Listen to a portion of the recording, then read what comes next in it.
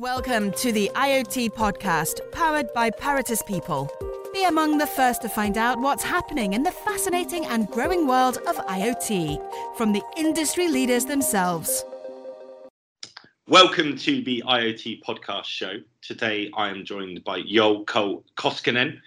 Jouko is the CTO of Fujitsu, Finland. Jouko is noteworthy for his extensive experience in business development to drive change and having over 2 decades of involvement between IT and manufacturing industries.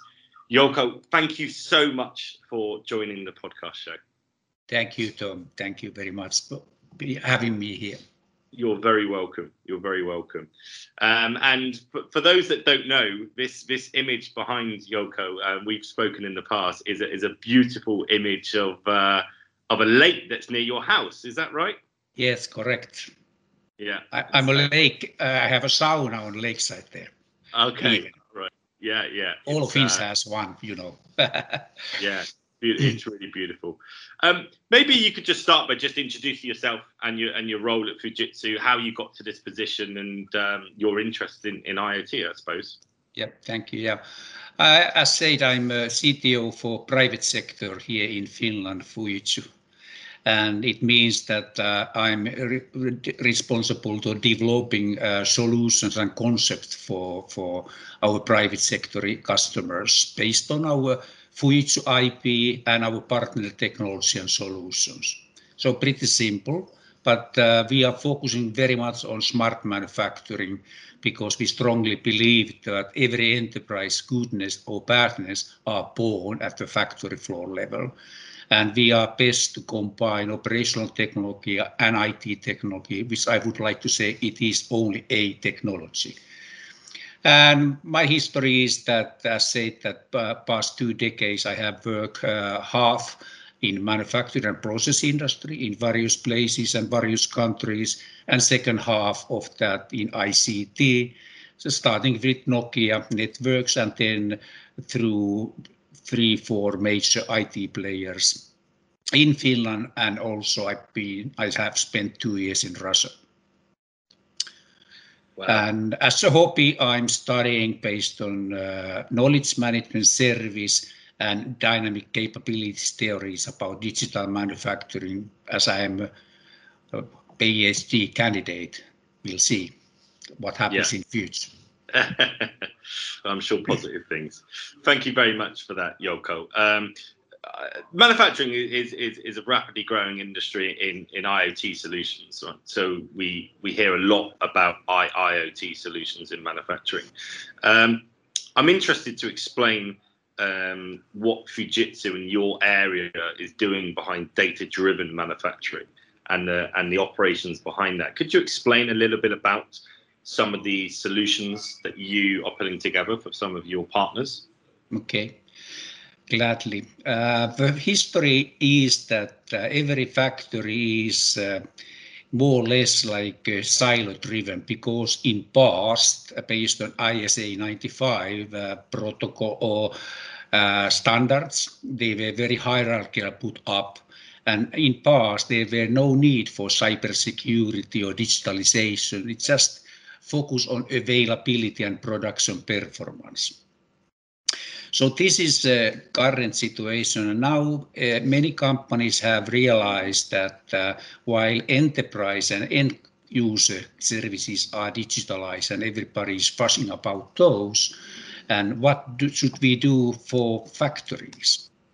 So that is the thing, that we need to transfer current old-fashioned factories to be modern microservice capable factories.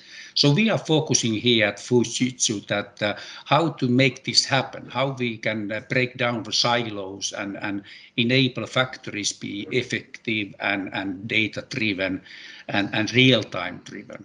But the whole base is the quality of data.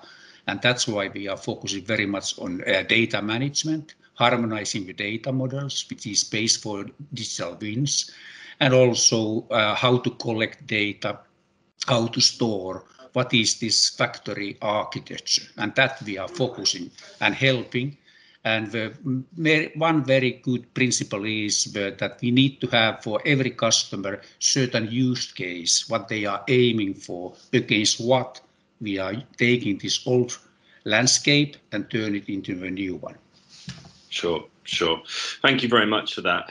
In terms of data-driven factory operations, this is a fairly new term to some of our listeners and people that are subscribed to the podcast. Could you explain and just go into a bit more depth, if you wouldn't mind, Jouko, about the biggest benefits and potential challenges of data-driven factory operations? Yeah, the challenge is mostly in people's heads, mental-driven challenges, that we need to learn away from our old-fashioned way of thinking, and so that is the one big, because this is always people business, and we need to get the business cases behind our decisions. So we shouldn't digitalize because of digitalization. We should digitalize for business benefits and against use cases. So that is more or less. But there is challenge that we need to have this data quality to be correct and harmonized and available, because currently data is not always available. We may need to add on certain additional sensors or something in order to get the access to the data. But even though you would have a massive amount of data, it's useless unless you know something where to use it. And that's why we need to have those use cases against what we model the factory data sources, realize are they available or not, what we ought to do, how to bridge those together. Yeah. So that is the challenges there, but they are very much solvable. Yeah, I think that's clear to see in a lot of conversations that we've had recently with people, is the shift from the traditional factory and the traditional way of doing things, and the mental challenge that they have in bringing this online to a more connected and data-driven model. And it's interesting you should say that, actually, because I think sometimes we're our own worst enemy in the onward steps that we can make towards this and the digitization of this. Something that you mentioned, actually, just while you were explaining that, Jouko, was data harmonization. Could you talk a little bit more about data harmonization, the process, and how it's revolutionizing digital transformation, and specifically within Fujitsu, how you're using this and implementing this model? Yeah, okay. All right, so starting point is this factory's use case. For example, if they have a use case to have a better troubleshooting, if they have a warranty claim, how to drill down and see what causes that, troubleshooting. So then we have that, and then we have a product. Then we start to model with unified machine language that case, and that way of modeling contains a lot of technical data which are relevant to the product and in each section of productions. So in this way, we have a value chain and data chain with technical values, dependencies between one-to-one or one-to-many, and then we have modeled the way how the production goes and how the product is born. This is then translated with the digital tools to the data warehouse to be modeled and then collecting data in structural manner. Right. And we identify what data is needed, and then either we take only the needed data into the warehouse and all the others goes to the data lake. And we at the Fujitsu recommend that we have a data lake already on factory level and data warehouse and presentation layer, which after with software-driven WAN, SD-WAN, we transfer either with internet or MPLS to the cloud in cyber-secure manner to the enterprise data lake and for machine learning capabilities and environment. And this is basically a very simple architecture.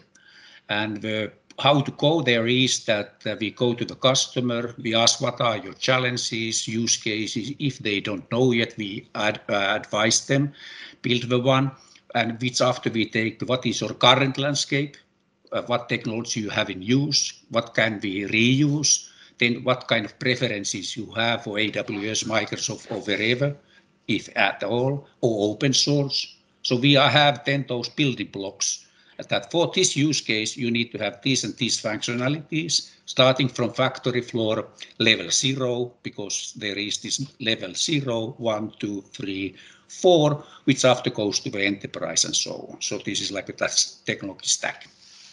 Yeah. So in this way, we build the use case based on that the framework, which we have modeled with all those leading technology vendors plus open source methodologies. And it's like a Lego system, modular and scalable, but always against the business benefit. And it's very nice and challenging. Yeah, I can see. I think the analogy of it being like a Lego set, right, is great because it's modular, isn't it? So you can just add things together, and there's varying aspects there, particularly the machine learning. That I mean, it's interesting you should say the machine learning. How much does that play in data harmonization, machine learning? We see a lot of businesses looking at machine learning with the advancement of AI. Is that quite integral to the data harmonization process? It is like one module on the top of it, because once we have a data management platform for the company and factory, on top of it you can build all kind of applications, and machine learning is a part of it. I see the great need for machine learning already on lowest level for quality management, because we have at the Fujitsu computer visual inspection, so we can, whatever we can turn to the picture, we can analyze and detect failures and anomalies there. And immediately with our infrastructure and architecture, we can turn it into through PLC back to the production and say that here is a failure and detection, the quality is not good and bad.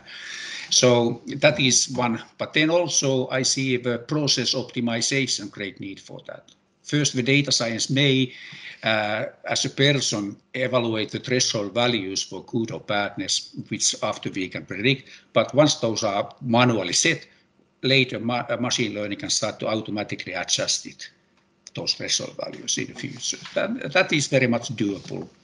Yeah. And applied already. Okay, fantastic. One of the things that I wanted to learn about today, for me personally, was OT security.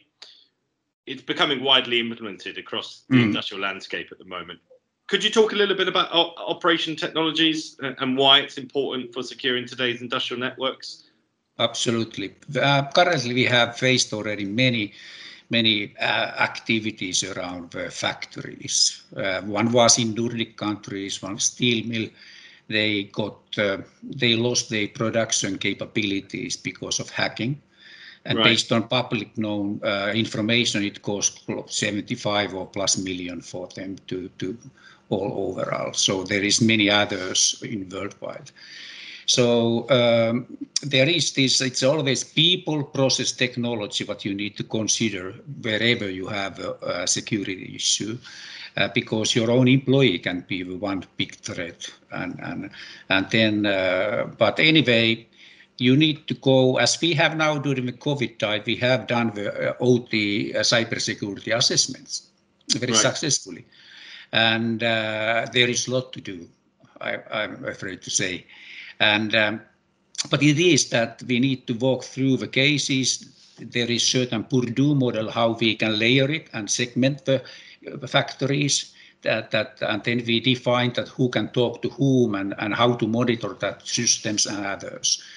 So this is very key in Fujitsu's operations, and we also always want to say that whatever we are doing, we need to do it cyber-secure manner. So we have services for assessment and then transformation, because old factory turn to the new type of factories on cyber-secure manner is a long process, because you cannot shut down the factories whenever you wish. There is certain time per year when it is shut down, and then you need to apply money from management to do something. That's why we do the assessment, offer the service to do over a long time, all fixed and waxed, whatever is needed, and then to operate it for them.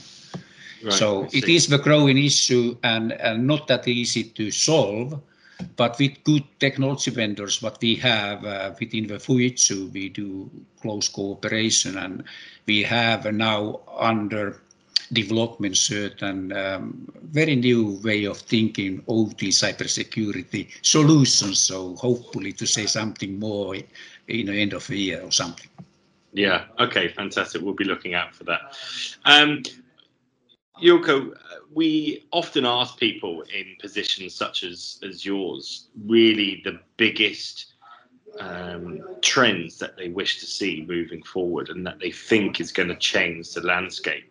And I'd like to know your insights, but specifically within industrial Internet of Things, where do you think we're going to be in the next few years? How transformative can this be from a CTO standpoint? What do you expect us to see in the next 5 years?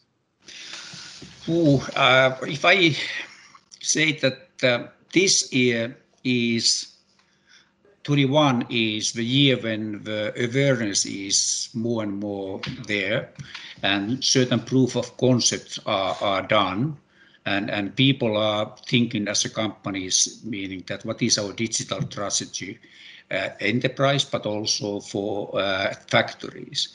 Big issues are because many customers, at least here in Finland, big customers, they have SAP as an ERP, and there is to come S/4HANA S4, which means that this is exactly the good momentum to think about what is based on capabilities, the role of ERP in future than it is today, because of we need to have a dynamic capabilities continuously updating, changing. So we need to take the complexity away from ERP towards the cloud-based solutions in order to have capabilities for continuous development.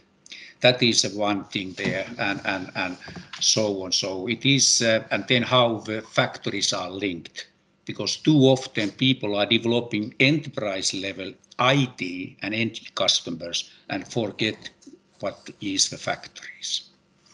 Yeah. So that is, and so I see that now this year is the learning curve, realizing, planning, doing some proof of concept. 22, 23, it start to grow this cybersecurity thing. Data management platforms becomes more and more common because they enabling you all quality operations.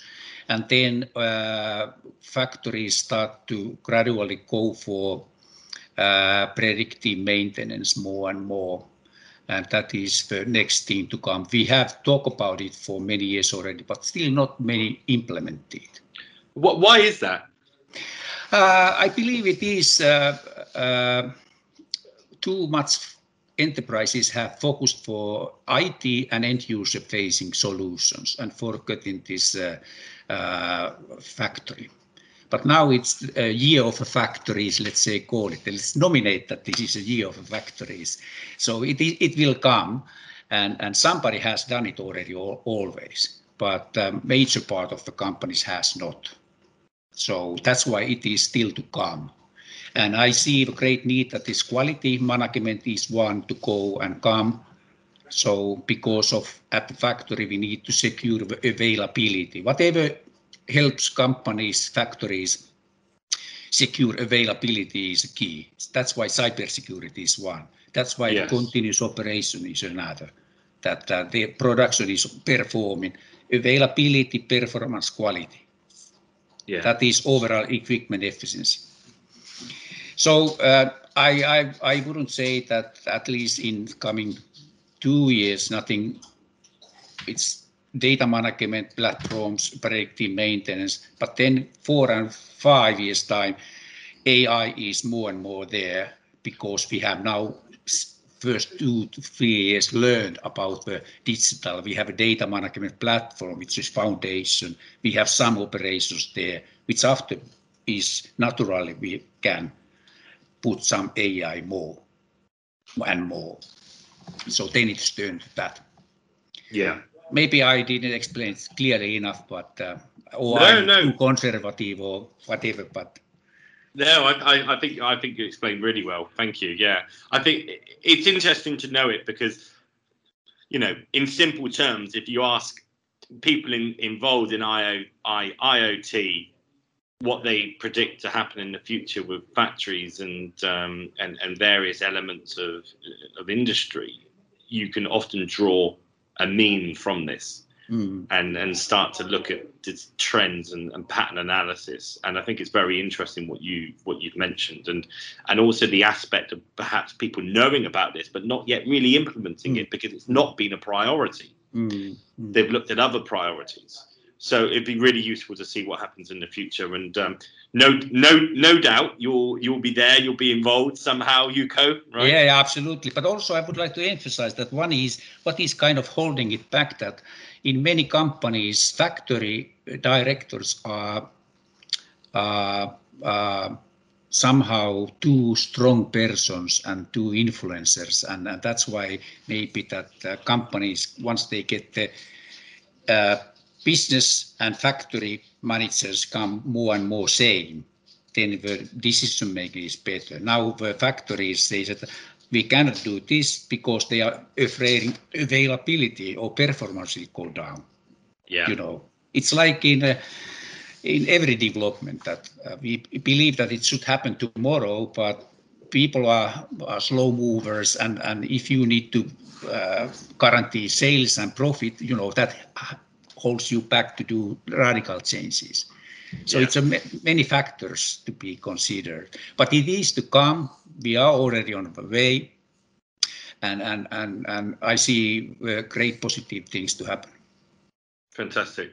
Well, I think that's a great point to end the show today here, Jouko. But I really appreciate your time. Thank you for coming on and sharing your insights, specifically from your standpoint as CTO at Fujitsu Finland, where you've been, where you're going within IoT. It's really insightful, and I'm sure all the listeners have really enjoyed this episode. So thank you so much for your time. Thank you, Tom. And we strongly believe that now it's the time to move, and we are here to help. Okay. And I think that's a perfect closing statement. Thank you. Thank you, Jouko. Bye. Bye. Thank you for listening, and be sure to subscribe for more episodes in the IoT podcast, the leading podcast among the IoT community.